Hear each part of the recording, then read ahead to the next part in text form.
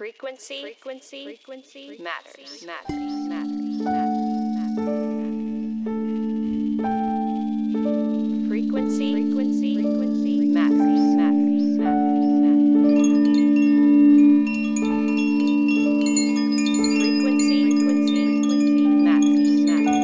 Hello, and welcome to the Frequency Matters podcast.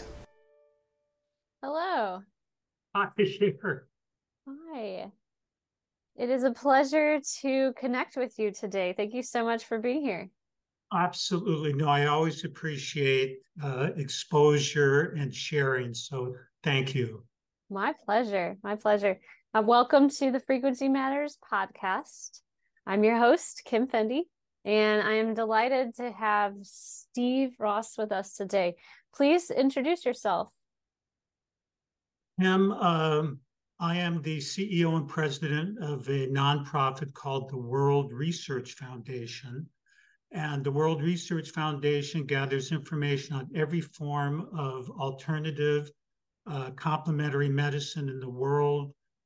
We have 20,000 volumes dating to the 1400s in every alternative specialty.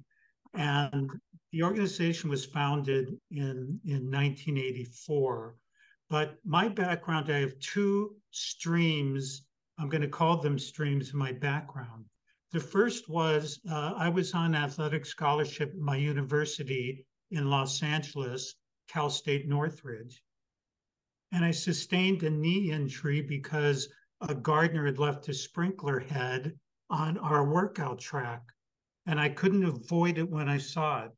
So I was sent to the sports physician for the LA Rams, Dodgers, and Lakers, who said I would have to have surgery or I could never run again. Oh, wow. Well, I was very dejected. I went to my trainer's room, and there was a Popular Mechanics magazine, nothing to do with medicine, but I opened it up, and it spoke about a technique from Russia. This was 1968. And I thought, I wonder if it would work on my knee. So I called up Dr. Kurlan, the orthopedic surgeon, and I said, do you think this would work? And he said, that is holistic garbage. That's crap. It'll never work. But I used it myself, missed 5 weeks of training, and that year, I placed fifth in the United States for my 100-meter event and became an All-American. But it planted a seed. Why did this expert say I had to have surgery? And what other things exist in this world that you and I are not told about? So I began traveling all over the world to find therapies that we weren't familiar here with in the United States, and eventually formed the World Research Foundation, where people can come, and for 350 diseases and illnesses, we tell them every therapy that has been used from ancient times to the present for their particular health problem. Wow. So that stimulated my interest in the health. But 5 years after I graduated, I met a trans medium. And this Native American trans medium told me all my future guidance would come in my dreams. And I remember I was 25 years old laughing, thinking, gee, my dreams are strange sometimes. But as a result, I have been guided by dreams for my entire adult life, even getting telephone numbers at night, looking at them the next morning. I had written them down, wondering, and I would call the number and somebody would say, we're waiting for you. And you see part of the library behind. So our holdings have come as a result of being guided through dreams and visions. So I have the two streams. I have a PhD in finance, sports, and the spiritual psychic field. Wow. That's incredible. it's my life. How cool. So that's so fascinating. Thank you for sharing your background. Yes, So I was on your website earlier. It remind me the name. World. Well, I have two. The health website is World Research Foundation, but my books and post is at lesscomplicated.net. So it's all one word, less complicated. And on there, people will find hundreds of little posts and stories on ancient philosophy, mysticism, alchemy, frequencies, and healing. Fascinating. That's awesome. Wow. So this, what we're looking at is just part of your library, you say? Yes, there is, again, 20,000 books dating to the 1400s in alchemy, dreams, meditation, Eastern philosophy, Western mysticism, the ancient mystery schools, psychology. I have really followed the guidance internally, which is what I try to share with people that I lecture to trust themselves. Kim, I believe there is no greater teacher than our internal, what you want to call it, over self, over soul, spirit. It's the greatest guide we have. And it can be reached because it is us. And therefore, that has been, I've never joined any group or organization. I'm in my 75th year now, and I've just followed what has come up. And that's what I always encourage people to trust yourself because your guide knows what you need. I really love that. And that's really been my philosophy as well. I have really followed my own guidance in a lot of ways that has brought me to this path. And I personally get caught up sometimes just with a little bit of self-doubt, thinking like, well, I haven't really been formally trained by the experts, or I look at other people that have all these like qualifications and certifications and letters after their name, and it can be very intimidating. But I always come back to trusting my inner guidance, and it's guided me to really not be seeking so much outside, but to really following within. Well, and that's very beautiful, that approach. I am sharing this next part. Hopefully, people will understand, not out of ego.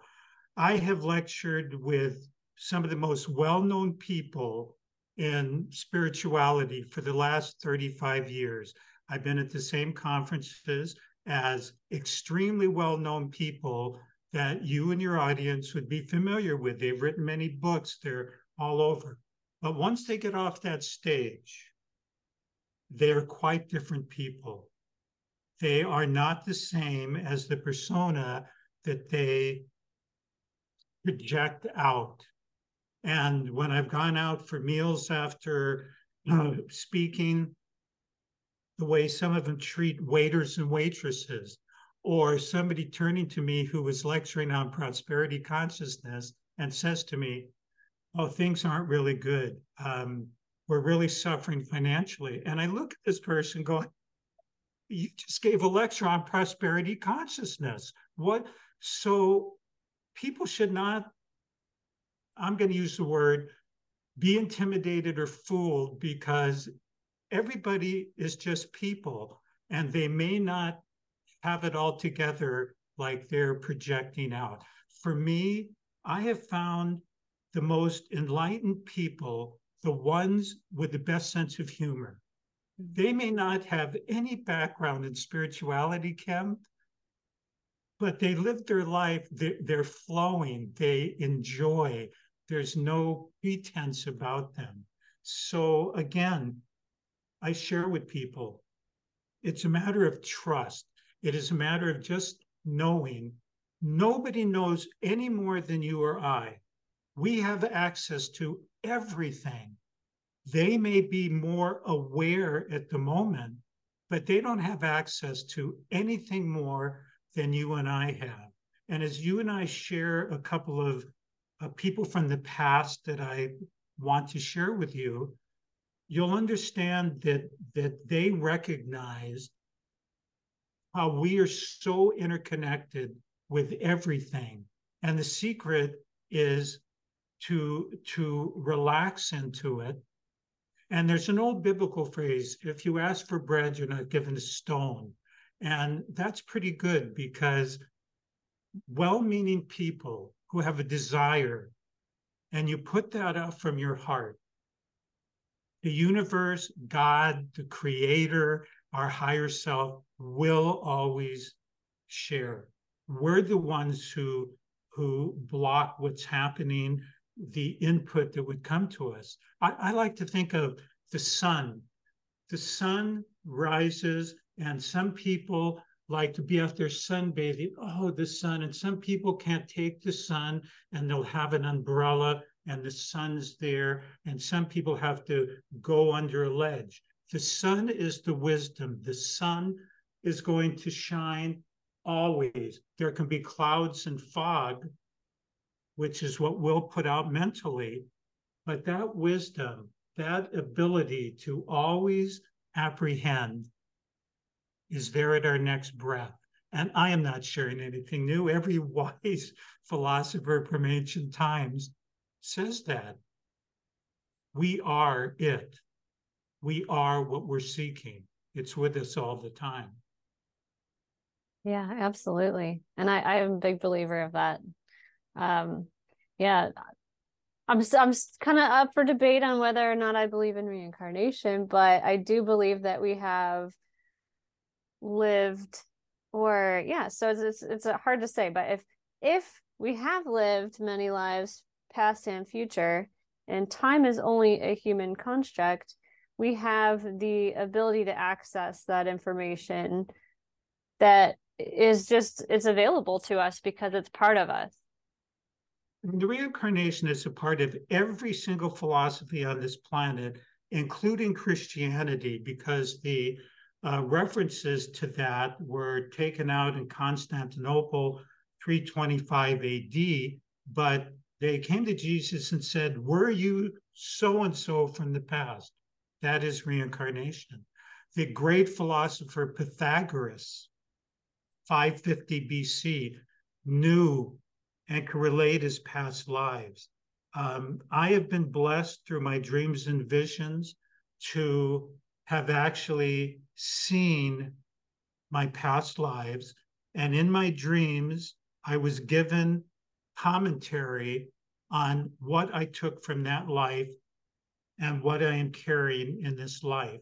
And the counseling work I've done with thousands of people, in my mind, at least, it's pretty clear that a lot of the difficulties are coming from past experiences. And as one becomes more aware, it's not hard to, when you meet people, you see what they're doing, their likes, their dislikes. Maybe they have an ascot or they have something from a period of the 1800s. You tend to feel it exists. But Kim, I am sharing what I believe, but I want to tell you a quick little story. Yes, please. So people, I never want to come across like I know it all. And the story goes that Aristotle, the great philosopher, was walking along the Mediterranean. And he looked at the distance and he saw a man with a bucket taking water out of the Mediterranean and pouring it into a hole. And as he came closer, it was the town madman. So Aristotle says to this man, what are you doing? And the man says, I am going to empty this water so I can see the beautiful blue-green bottom. So Aristotle looks at him and says, how are you going to get all of that water into this little hole? And the man scratched his head and he said, great philosopher, what are you doing today? And Aristotle says, I and contemplating the universe. And the man said, how are you going to get all of that in that little head of yours? Everything is a matter of perspective. All I would be sharing is my experience is 75 years, readings of the ancients. Is it the gospel? I never claim it's the only way. And that's why I always remember that story. So I am just sharing from my experiences. Excellent. So in all of the studies that you've done, tell us about the conclusions that you've made overall. Well, I would say the biggest conclusion is we have unbelievable spiritual guidance around us. I consider myself spiritual, but not religious. And by that, I feel that, oh my gosh, over my years, I could tell story after story of input, love, changes of physical reality that have come as a result of the spiritual guidance that is around. And I know that nobody has any more. The difference between the people that you and I see that accomplish is not that they're better, they're just more open. They're more aware of the possibilities. And my conclusion is there is this physical world, but what I've experienced in the realm of spirituality, the dreams, visions, I have been very blessed with actually hearing spirit comments when I'm counseling somebody, so that the person I'm counseling is telling me something, and my spirits are telling me something additional, and then I will relate, and the person goes, "Oh yeah, that's right." So that is what I have found. There is a magnificent guidance around us if we only want to take the time to listen. And a philosopher I'm going to share a little bit more on, Paracelsus, the great alchemist of the early 1500s, said, if you go out in the field with the flowers and the plants, and you sit humbly in front of them, and you ask them, they will share with you, they will talk with you. Everything is alive. And so that is the conclusion I've come to, which again, I say, earth plane people, consult with them, but never make anybody your guru, because there is no greater guru than you and your openness to everything that is around. Mm-hmm. And when we talk about frequency matters, everything is alive, everything speaks. And because people are programmed by habit to think, oh, it's just nature, it's really beautiful. But guess what? It's more than just beautiful. It's alive, it can communicate. And the great, wise wisdom teachers of the past, Paracelsus was 1500, but we can go back thousands of years ago. Plato talked about going to a pond and talking to the spirit of the place and communicating.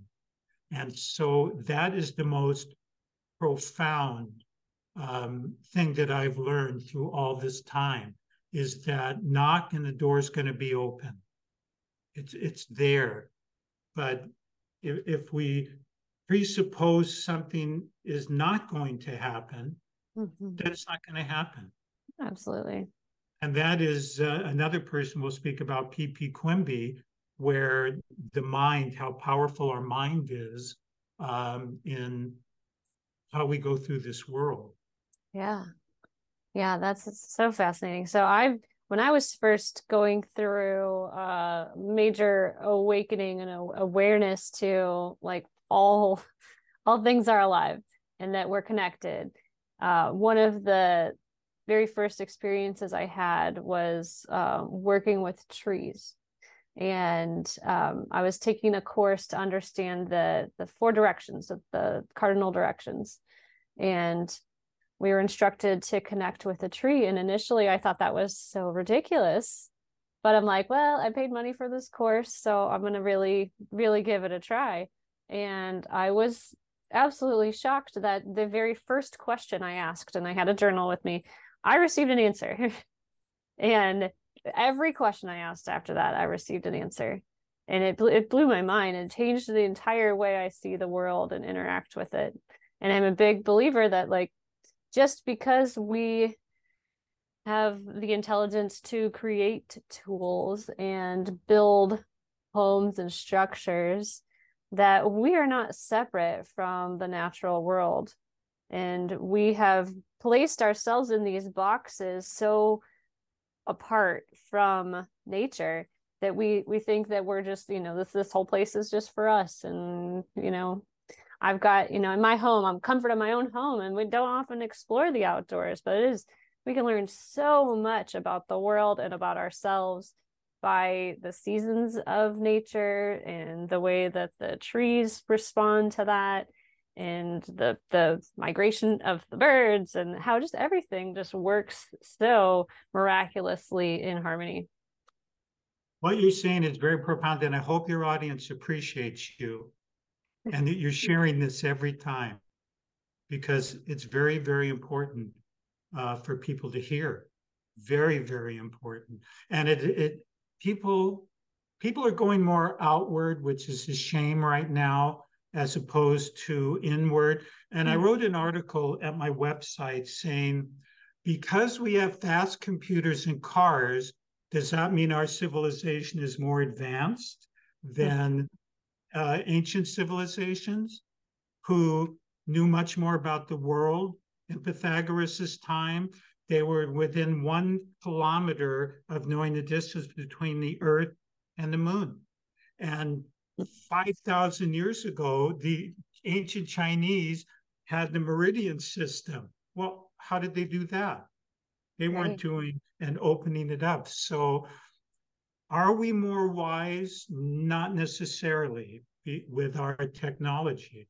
We're more disconnected. We are, and I would really ask this question: and are we happy? Is civilization as a whole and people happy? Truly happy? Not going, I'm happy. No. Are they really happy? Are they content? And the answer really is no, because if you look at the people on medications for psychological, the psychiatrists, just what society has done, they're really not happy. And I've shared this before too. You walk into a room of businessmen, and on one with a bag, and one side says success, and the other side says happiness. Most people would think, it's all about success. Well, most of the time you're going to read that these people end up with health problems, and you'll read so-and-so quit and is now a boat captain, or because we need to have this understanding that it isn't about being stressed and allowing that little voice inside to tell us all the time what we're doing wrong, what is happening to us. And the ancients had that same little voice. And this is why Pythagoras in 550 BC played music for his disciples when they first woke up. So before that little voice could say, hey, you need to do this. Why do we do that? So-and-so is going to calm it down. Because now I believe the little voice inside virtually all of us is nonstop. We got to do this. We got to plan for this. Our child needs this. Our home needs this. It's like relentless. Yeah. And I recently had a client working with some sound therapy with them, but she was talking to me about her monkey mind, and how no matter how hard she tries, she can't stop it. And I think that what you're saying is so true, because I'm not enlightened guru. I'm not claiming to be, but as much, yeah, as much work as I've done unraveling my own ego and my own mind, I've become more aware that doesn't stop. We can quiet it and we can become friends with it, but it never really stops. It just, it always does. It always wants something to focus on, obsess over, to replay. And the best thing that we can do is to give it a job, or to really to listen to it and work with it as like a nurturing friend or grandmother, is the way I like to see it, because it's relentless. It's relentless. And I'm only smiling because if you take time and you just kind of record everything it's monkey minding about, it's crazy. It is perpetual.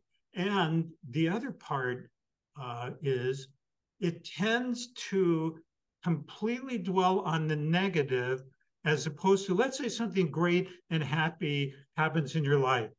Why doesn't it just spend the whole day going, oh, that was great? This is wonderful. It doesn't. But if something is kind of up in the air, it's all day going, okay, person's going to call. Okay, this is what we're going to talk about. Okay, this is going to happen. That's going to, it really accents that, which also in the healing field, I've shared with people that their thoughts and actions have created their health problem. And then they'll say to me, well, if I've created with my thinking, why isn't it working? Then I'm trying to be positive. Well, because you don't believe that the positive is going to work, but the people accept that the negative is going to happen. Oh my gosh, the test results are going to come back and this is going to be really bad. How many people will really go, it's going to be great, and I'll be able to go out and take, it's this towards the negative all the time. But no, you don't get rid of it as long as we're in a physical body. It's just going to, but I love what you just shared. You give it another task. And people don't realize that you and I are talking right now. But if I said, can you visualize an apple, a red apple or a green apple with a little moisture running down? I believe you can do that. And yet we're talking, you're awake. This is one of the keys to manifestation. If we, in this other part of ourselves, have that, not only in sleep, not only in meditation, but just carry that image and picture will manifest. And believe it or not, the monkey mind is not able to continue doing its thing while you have that apple going and you and I are talking. Right. It's fascinating. And I think just knowing that we all have that monkey mind is something that our culture just doesn't accept or acknowledge. Yes. And I'm very passionate about working with children. And so I'm really still kind of trying to get into that place, because as of right now, sound therapy isn't really prominent with children, but it is so powerful, and they respond to it like more incredibly than adults that I've seen. And I just think that if they knew this information that we're talking about, which, is kind of simple and basic, like the stuff that they're learning in school is a lot more complex than some of this stuff that we're talking about. Like, no, that's very true. How different their lives could be as they mature and grow. My wife also is very passionate about the youth and children, and she would dovetail what you're saying, that if children could be empowered at a much earlier age to what the possibilities are, what they're capable of, the world will start having a shift in consciousness with the youths coming up.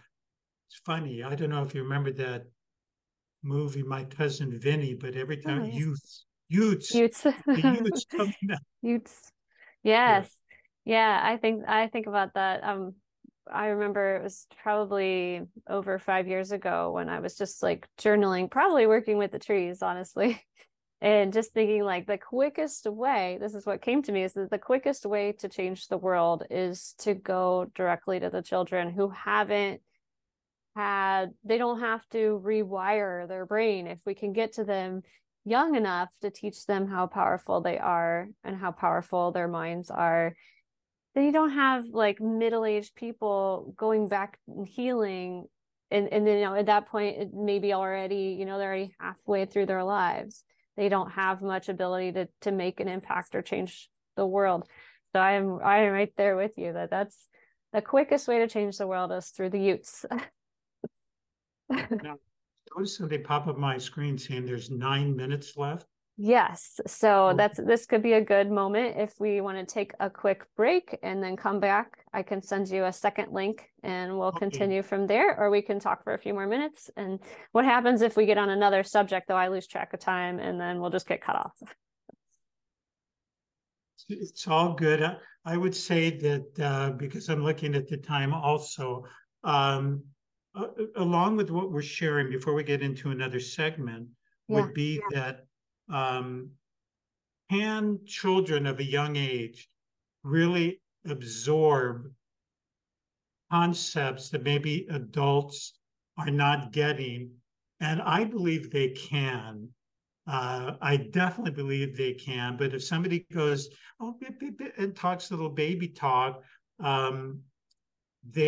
because that is what everybody's done in the past, then they're not going to. But I think that the capabilities of the young kids is far greater. But now on TV, occasionally you see, oh my gosh, some 6-year-old or 8-year-old with this unbelievable ability that adults can't do. So my question is that reincarnation? Or are they just so smart that they pick that up? But what some of them do is unbelievable, because adults can't even do some of these things, whether it's multiple languages. So I think the more that we believe we're capable of, and children are capable of, we will be able to manifest that for sure. Yes, absolutely. I have 2 little kids. Well, not so little anymore. 8 and 10 are my children's ages now, but from the minute that my son was born and he first looked at me, I saw him as like this, just a master, this brilliant, like purest, innocent life full of knowledge. And I held this belief that he couldn't communicate it yet, but he understood the way that the world worked and the way that he made eye contact. And then he started talking really early in like complete full sentences. I was always just blown away by his capacity to understand really I'm just trying to think of hard concepts. We'll just go with that. The ancients believe, and the spiritists believe, that the children pick their parents. I've heard that. And it is very, very wise that he picked you, because this affords that soul an opportunity with a very open parent to fly. And not have a parent that's going, oh my gosh, this kid, or some people, oh my God, my kid is possessed because they can do these unusual things, and this isn't right, and they're all scattered, as opposed to somebody going, oh my gosh, this is incredible. And I've actually been a part in no families of the children that came in and scared the wits out of the parents because they were doing things that a 4 or 5-year-old, quote, in our shouldn't be able to do. Well, why not? Right. Why wouldn't? Right. So if you would like to, you'll send another email, so I'll watch for that. Sounds great. Yeah. And it's segments of how much now? 20 minutes? 10 minutes? 40.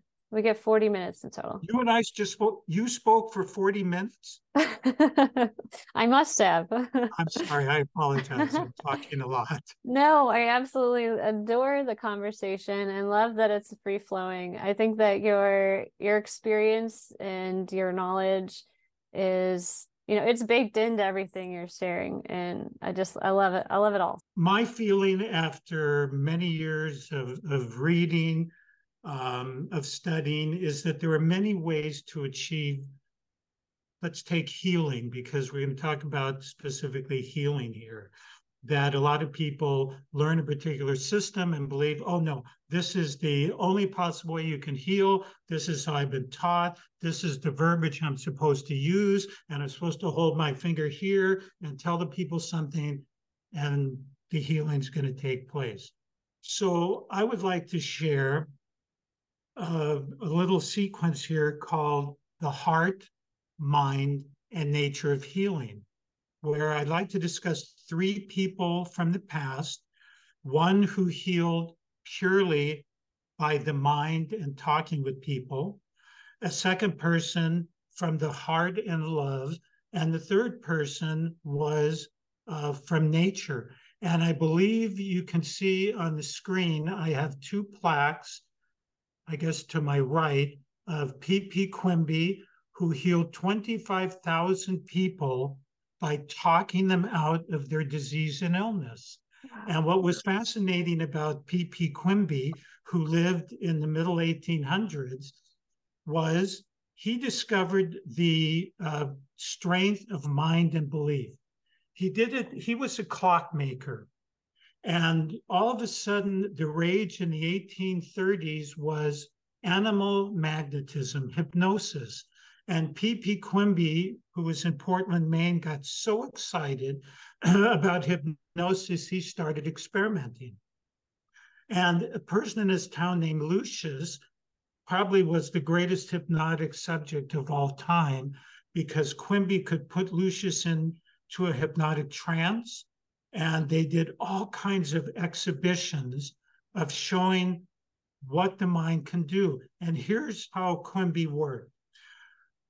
He would put Lucius in trance, and Lucius in a trance would be able to answer questions of people in the audience, not by trickery, but by actually some connection between his mind and the audience. And Quimby came to this conclusion: thought is like the aroma of a rose. You don't see the aroma, but it's there. And all thought of everyone is interconnected. And he was reinforced with this thought because one day he had been working with Lucius, and he forgot, I don't know how, but he forgot Lucius was in trance. And Quimby thought, okay, I'm going to go outside and go to the market. And Lucius says, you better put your hat on if you're going to the market. Now, Quimby couldn't believe it because he did not tell Lucius he was going. How did Lucius know the exact phraseology and to put his hat on? So for the next 5 years, all Quimby did was think what he wanted Lucius to do in trance, and Lucius did it perfectly. Wow. So he started thinking and looking and going, wait a minute. Everybody is connected. The thoughts are there. But before I go to phase 2 of Quimby, everyone believed, according to the books on the subject, that nobody could be hypnotized during an electrical storm because somehow this is all electrical and magnetic. And all over the world, no hypnotist could hypnotize somebody in a storm. Well, one day, Lucius and Quimby had the greatest exhibition they had ever had. And Quimby discovers it was a lightning storm, electrical. And thus he learned the belief system that everybody had stopped people from taking that next step. And from then on, everyone else in the world could do it, but Quimby continued until he discovered this. Why do I need Lucius? Why do I need Lucius to be in a trance and then pick up from patients who came? Because when the patient would come, Lucius would pick up what their problem was. Quimby taught himself to sit in front of you, Kim, and you would come to Quimby and say, Quimby would say, Kim, I don't want you to tell me. I am going to tell you everything you're feeling, when it started, how you're doing. And if I do that, would you believe that I know your problem? Well, of course, because I have to tell the doctor what's the matter.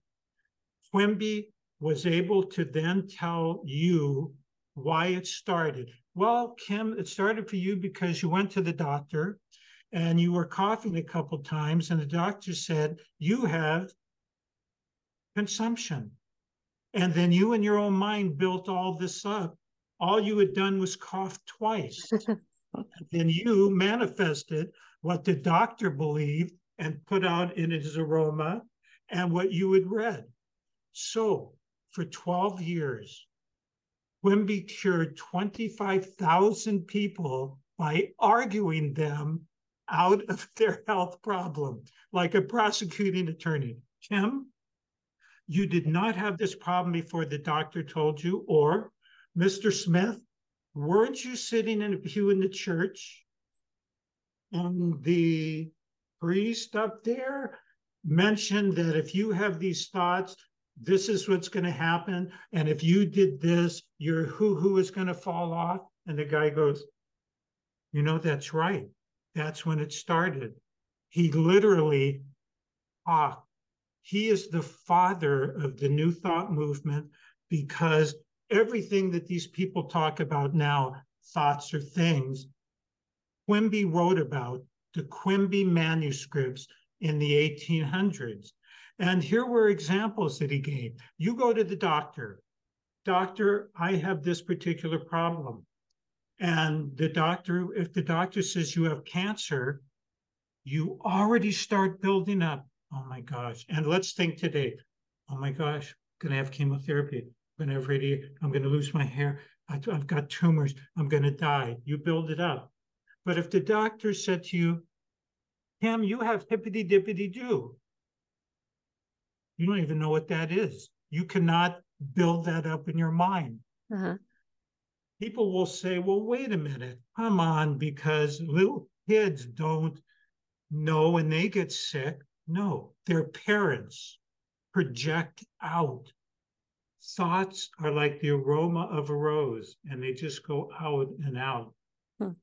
So for years, he demonstrated how that there is a science of healing.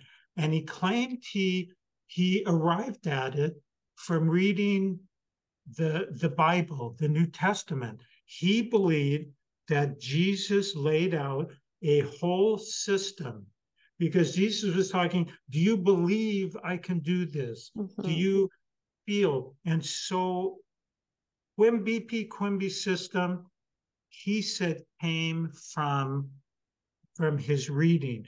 And it is very profound, and I give 2-hour presentations just on him. Wow. But I want to introduce these personages to you and your audience so they'll have a little bit of a background. That's now, cool. Around the same time, we have another individual who is also pictured. The one closest to my shoulder is P.P. Quimby. The one 2 away is James Rogers Newton. Now, J.R. Newton was a very interesting person, because when you read his autobiography, he said that from a little age, there would be birds that were wounded or little friends, and he would touch them and talk to them, and they would get healed. But of course, his parents were aghast. It was like, oh God, there's got to be something wrong with him because he can do this. So he shuts it down for 35 years. He's riding in a boat in San Francisco, and the ship going across, yellow fever broke out. Hundreds of people died. 2 surgeons died, but everybody that J.R. Newton worked with were healed and saved. And so J.R. Newton said, I am going to continue with my mission of love because he is the heart of healing. Why? J.R. Newton cured 250,000 people purely through love. Now, people today go, oh, this cured 20 people in Africa. Oh, no, people cured of a cough. Doctors, lawyers, judges, newspaper writers all gave testimonials that J.R. Newton cured people of every disease, illness, blindness, lameness, all within less than 5 minutes. Wow. I was able to find his autobiography, which was very rare at the time because I have very ancient books here. I was reading a book from the 1800s that a man named J.R. Newton went to England and was curing these people. So I started looking into it, and then I come across J.R. Newton and finally found his autobiography. In the autobiography, he gives the street address of the people that he cured. And cases such as this: a woman was brought to him on a stretcher. She became paralyzed when she was 12 years old. She was brought to school by her brothers on a little cart. She married a man and had 7 children. None of the children had ever seen her upright for their entire life. She was brought to J.R. Newton, and in 5 minutes, she walked out after being paralyzed and not walking for her entire life, and went out. And when they interviewed her, she said, the doctor said to go have a steak and walk. And what he did with person after person, reading documented things from lawyers, I was in shock, seriously, because he wasn't boom, Jesus healed you. Now, how did he come upon this? He claimed that he read the New Testament and he came up with his system that Jesus healed through love. So his love was like this. As to the power of healing, it is a demonstration of the power of love. I tell someone I love them, they feel that I love them, and the disease must depart.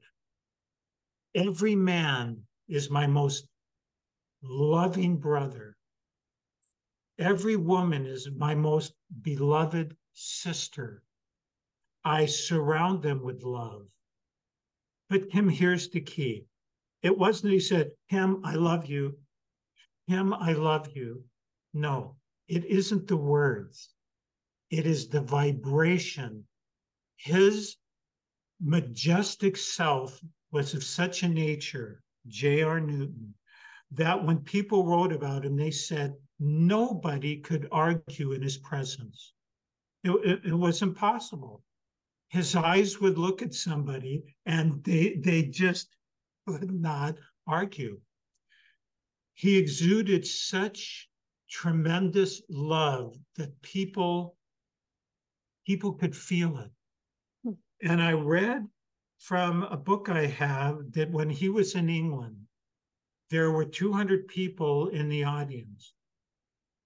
And he said, all the people who want to get healed, stand up. And he put his hands on his chest, according to what's written, and threw the love out from his body. And the article said it was like a gunshot went off. It was of such a magnitude that all but 5 people sat down completely healed of their problem. And then he did it again, and the remaining people. Wow. He didn't drink, he didn't gamble, he got to bed early, and his secretary of 30 years wrote, he said that everybody had this capability, but he knew that he could do it. We believed we couldn't do it. We did not think we could do it. He knew that he could do it. And so when somebody reads, and I must say now that Amazon now has reprints of the life and labors of J.R. Newton, which is available, you will read testimony after testimony validated of the jurors. That's the only way to say it. Members of the U.S. Congress in the 1800s went to him. He obviously 250,000 people is a lot of people, and he didn't charge people who couldn't afford it, but people who could, he did charge them. His sessions never lasted more than 10 minutes. Crippled people, arthritic people, people who hadn't straightened their limbs out, he loved them. Now, were there failures? And I loved in his book, he said, why people did not get healed. A, they didn't accept the love. B, they didn't think they were worthy to be healed. They believed that they deserved their difficulty, and they did not want to release it. So in our first two examples, we have two people who did profound healings, reading the same gospels and coming away with two different approaches to healing.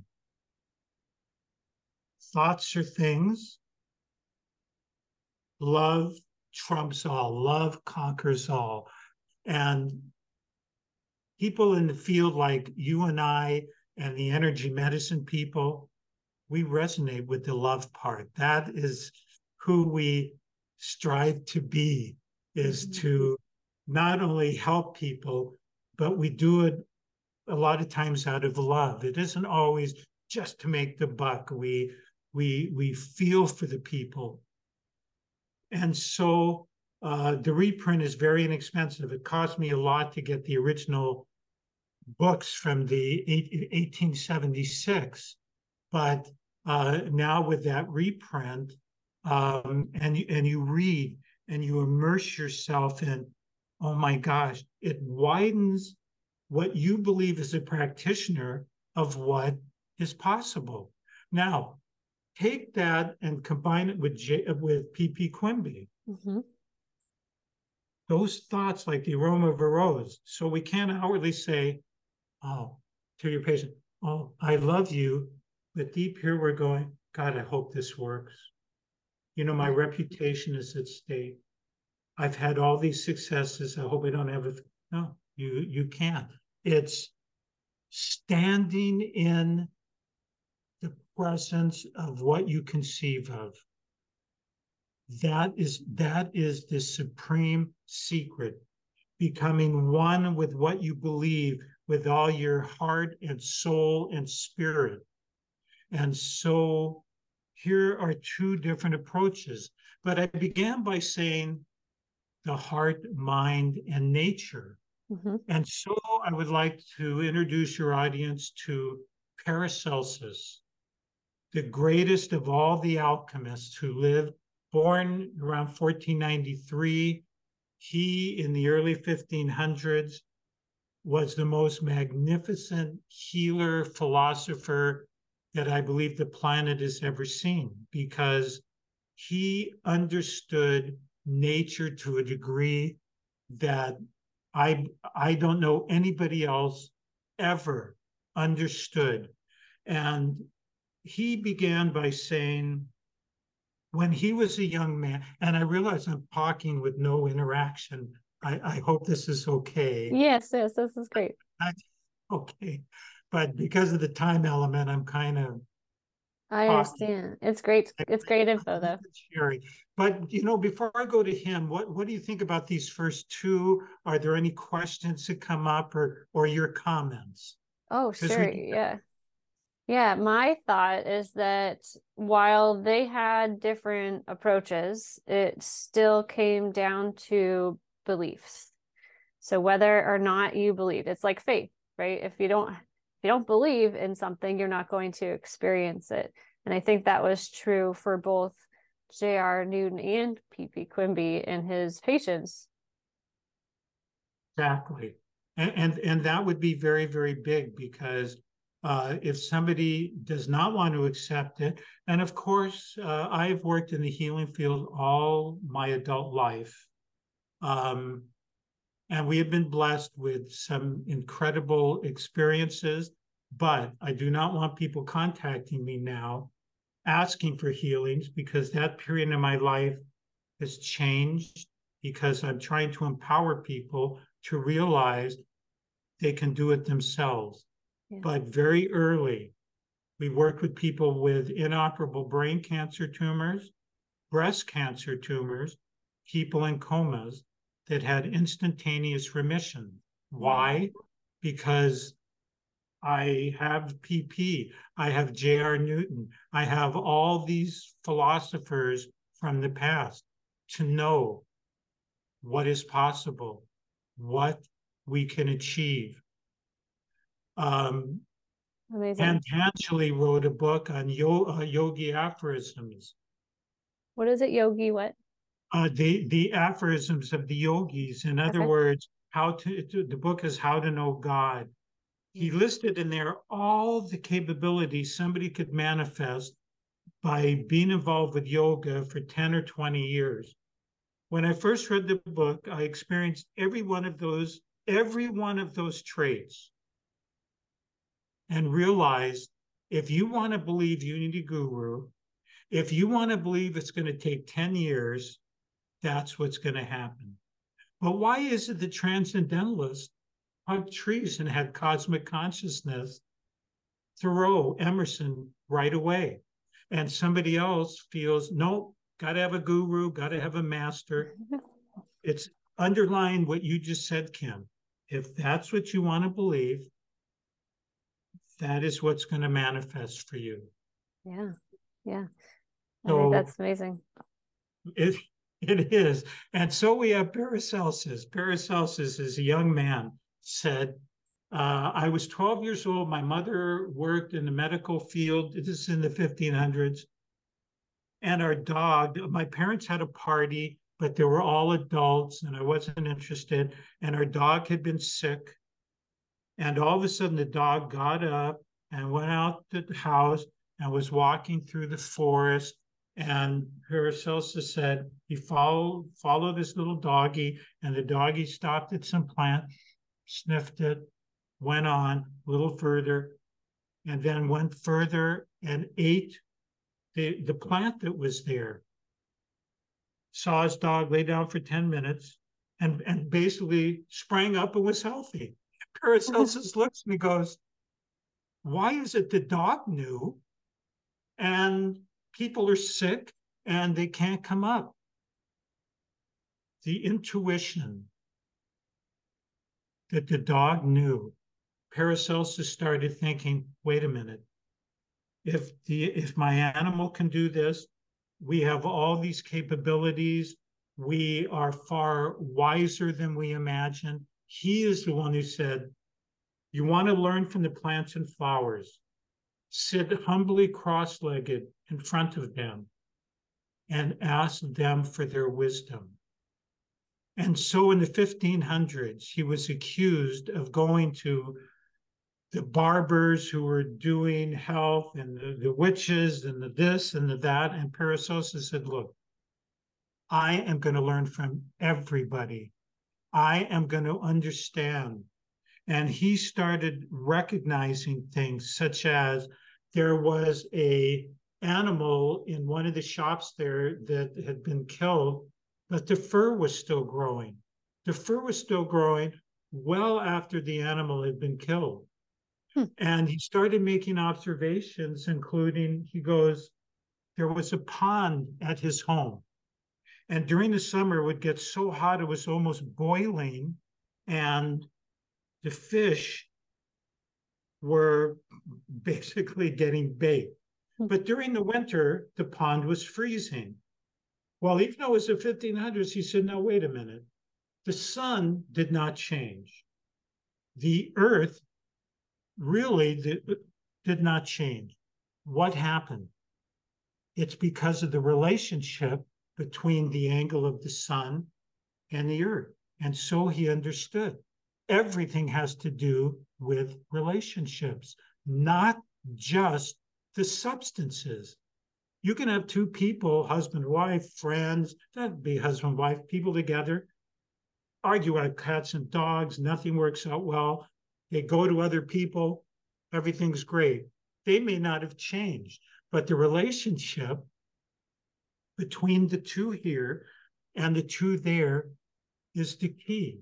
And so he understood, basically, it all has to do with relationships. Everything in nature is good. And he said in 1520, bee stings and venom from snakes are good. And they have proved that. The Russians use bee sting therapy for multiple sclerosis. And if you look at snakes and the venom, everything in nature has its place. And so he discovered when somebody had a problem that he could take this problem that they had, whether it was a tumor, and a tree in nature actually liked it. Nothing is wasted. And in every geographical area, he said, God has provided the answer for any health problem existing in that geographical area. There is a plant, there is an herb, there is something. And even though he's on the nature part, I'd never say he's on the love part because he was a tough guy. He admitted he was tough. He actually was killed because he would go into a town and he would cure, and he was curing cancer and elephantitis and diseases that they have a problem now back then. Wow. But he told the apothecaries, you're killing the people with your substances. It's like our pharmaceuticals today. You're causing these problems. You need to tell people what's in there. And so they would run him out of town and run him out of town and run him out of another town because he was saying, no, be upfront. Say, why are people ill? Because they're not integrating with nature. They are not understanding that their gluttony there, because he realized that the people who were very opulent were the people who were having the most health problems, and the average person who had very little was healthier than these people. And so he arrived at his whole concept that when you overeat, when you stuff, you're going to be sick. Now, a person in his town, for whatever reason, locked himself in his home, closed all the windows, closed all the doors, and the people worried about him because a week went by and they never saw the man. And then when they finally went in there, they found the man was dead. And they couldn't figure out why. But Paracelsus in 1515 thought, wow, it has to do with the air. It had to do with the oxygen. And that was a concept nobody was really thinking of, but he discovered it. So we have an individual who said, if you want to learn nature, you have to walk her leaves. You have to go out. You have to understand that everything has its place. And he believed very strongly in the macrocosm, the big world, and the microcosm. And that was a big part of his philosophy. And the medicaments he made were under different phases of the moon and the stars, because he understood that everything is vibratory. And he understood, you want to learn the big world? You learn it through the little world, the microcosm. And anything that takes place here takes place there. But that's what Pythagoras knew, and other great philosophers. You don't need to travel to the far ends of the galaxy to know, because within our own bodies is the reiteration of the entire cosmos. And Paracelsus believed in something I see the time called foci, and foci meant within each person is something that resonates with every single thing existing outside. Now, this is an incredible concept, because that means you have a part of everything that exists within you. So what is the key for unlimited wisdom? To attach yourself to the foci that you want to learn about in the macrocosm, the big world. And it's not hypothetical. It's not just stuff. It is real. And I'm here to tell, and Kim, thank you for allowing me to share all this, that it is real. And I've had these experiences over 75 years to validate everything is possible. Now, I want to leave this with you in the audience. Paracelsus gave the keys to all manifestation to accomplish anything, whether it was the disciples or the magicians in Egypt. 3 things: imagination, faith, and will. You must picture what you want to manifest. You must not believe, but know it is going to happen, and have the will to stay the course until it manifests from the amorphic or thought stream into our physical reality. Those are the pillars of manifestation: imagination, faith, and will. And they exist within us. So in a very short time, kind of bulleting, machine gunning, we have 3 different approaches. Everything works. But you said the key word. If somebody believes it, or somebody has faith, I can tell somebody, once we establish the environment, that a Twinkie is going to help them, and the Twinkie will help them.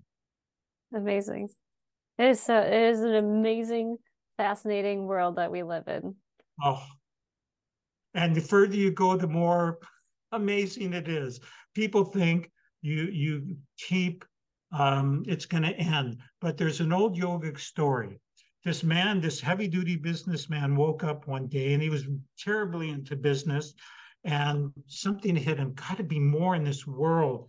So he talked to somebody he knew, and the person said, oh, you got to go to the metaphysical bookstore. They'll have the answer. So he goes to the metaphysical bookstore. Oh, you got to go to Tibet, and you got to talk with the yogis. Really? Okay. So he goes to Tibet. He's climbing in the mountain, wrong time of year, no clothes. He passes out from the cold. He wakes up. There are these men around him, the yogis, and he goes, they said, what are you doing here? I came to find the secret wisdom of the universe. I was told that you have it. Do you? No, we don't. Well, where's the answer? They ask him, what city did you come from? He told them the city. They look at him and go, that's where the answer is. It's always within you. It goes with you. It's always in you. Wow. Yeah, absolutely. It's not anything outside of ourselves. We could seek all we want, really. And really the answers are found within. It's right there, our higher self. It doesn't come to us like somebody gives us anything. We are our higher self. That is why some people proclaim, we are God. We are God. We just haven't recognized our own selves yet to know who we are. And that would be the message that I would like to deliver during our sharing here, is to trust yourself, know yourself.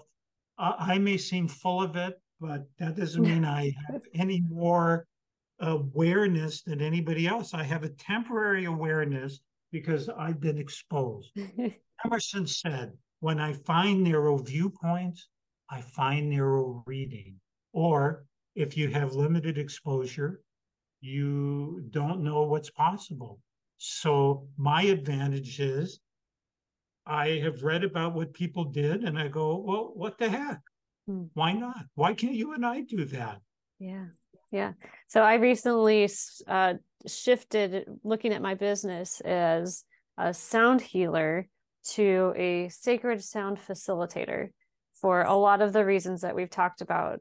I think it all stemmed from self-doubt and thinking like, well, I don't, I'm just delivering the sound. Like you can't expect me to heal you. That's not my job. So it puts the healing back on each individual. And when You're so right. To me, the best healer sets up the environment that allows the people to believe and know they're going to be healed. Why did they say to Jesus in his own hometown he could not do any mighty miracles? Why? Because he was a snotty kid who grew up in the town. They didn't have the same concept of him. He could do no mighty miracles in his own hometown. It wasn't just, yes, it's belief. So what makes the healer good? Putting that great environment. I'm a storyteller or the other where we get the people to relax. I constantly make jokes. I'm a triple Aquarian.